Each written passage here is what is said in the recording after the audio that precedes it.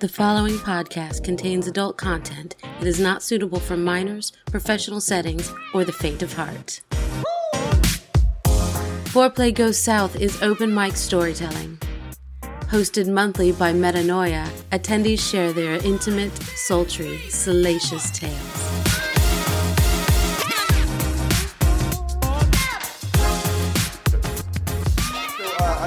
Also usually give the crowd a choice. So this time I actually have three choices. So funny, stupid, or why the fuck did I do that? How did I know it was going to be that one? All right, so usually I do tell stories from Frolicon. If you don't know what Frolicon is, it's... Okay, most of you do. If you know what the Curiosity Show was, it's like that, but for fetishists, it's great. So this one is a fun story of what happens when you wear latex for the first time and forget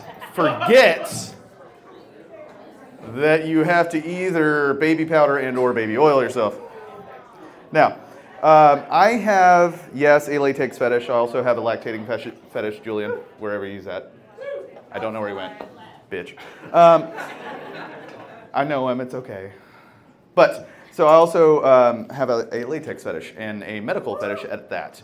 So what I decided to do was spend a ungodly amount of numbers of money on a complete head-to-toe Gimp suit and cloak. I literally look like, Dr. Horrible sing-along blog? Kind of like that. All right. So I looked like that, and this was a party that I was going to. It was an underground party years ago. But the fun part about that was it was new. And if you know anything about new latex, it's dry. Not lubed at all. I had not done my research. I literally put it on. It did fit. It fit perfectly. It was okay.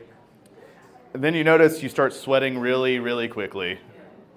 What I forgot to do was actually not wear the booties that came with it. So all of the sweat by the end of the night was just running down. And if you know anything about latex, especially for women, fun fact, it pools right here, right? So I'm wearing the whole medical cloak. I'm wearing the full Gimp suit. I'm wearing a mask and a ball gag, and for some reason, I had a party popper, or a party blower thing in the ball gag because it was funny. I didn't talk the whole night. It was just. So the fun part about this was, as soon as I started sweating, it started pooling right here. The bad thing about this is, when you're on a St. Andrew's cross,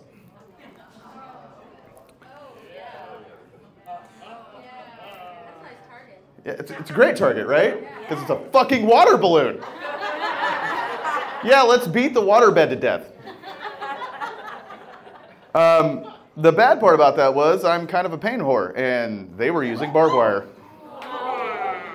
I said, fuck it, go ahead and put holes in it. It'll release the pressure. So, in the middle of this, the Nami at the time was working me up with soft leather first, because always. And then she moved to bull hide, which is a little heavier. And then she brought out this thing that was 20 pounds. A 20-pound flogger that was about 6 foot long. I didn't feel it. There was still water in there.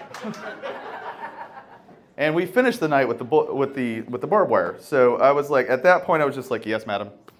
And she was like, all right, we're going to finish you off. You're going to get 2 licks. I'm like, no, more. At that point, I was bratting, so we all know how that goes. So she gives me the 2 licks. I'm like, okay, I felt that one.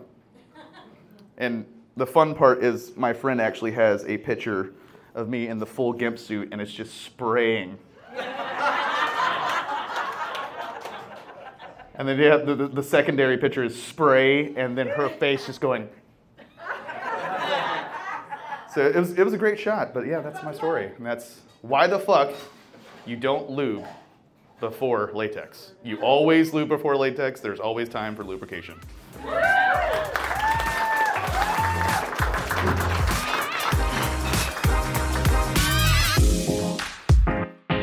This episode of Foreplay Goes South podcast was recorded and produced by event host and podcast creator Metanoia. These stories are recorded live every third Tuesday of the month at Petra's in Charlotte, North Carolina.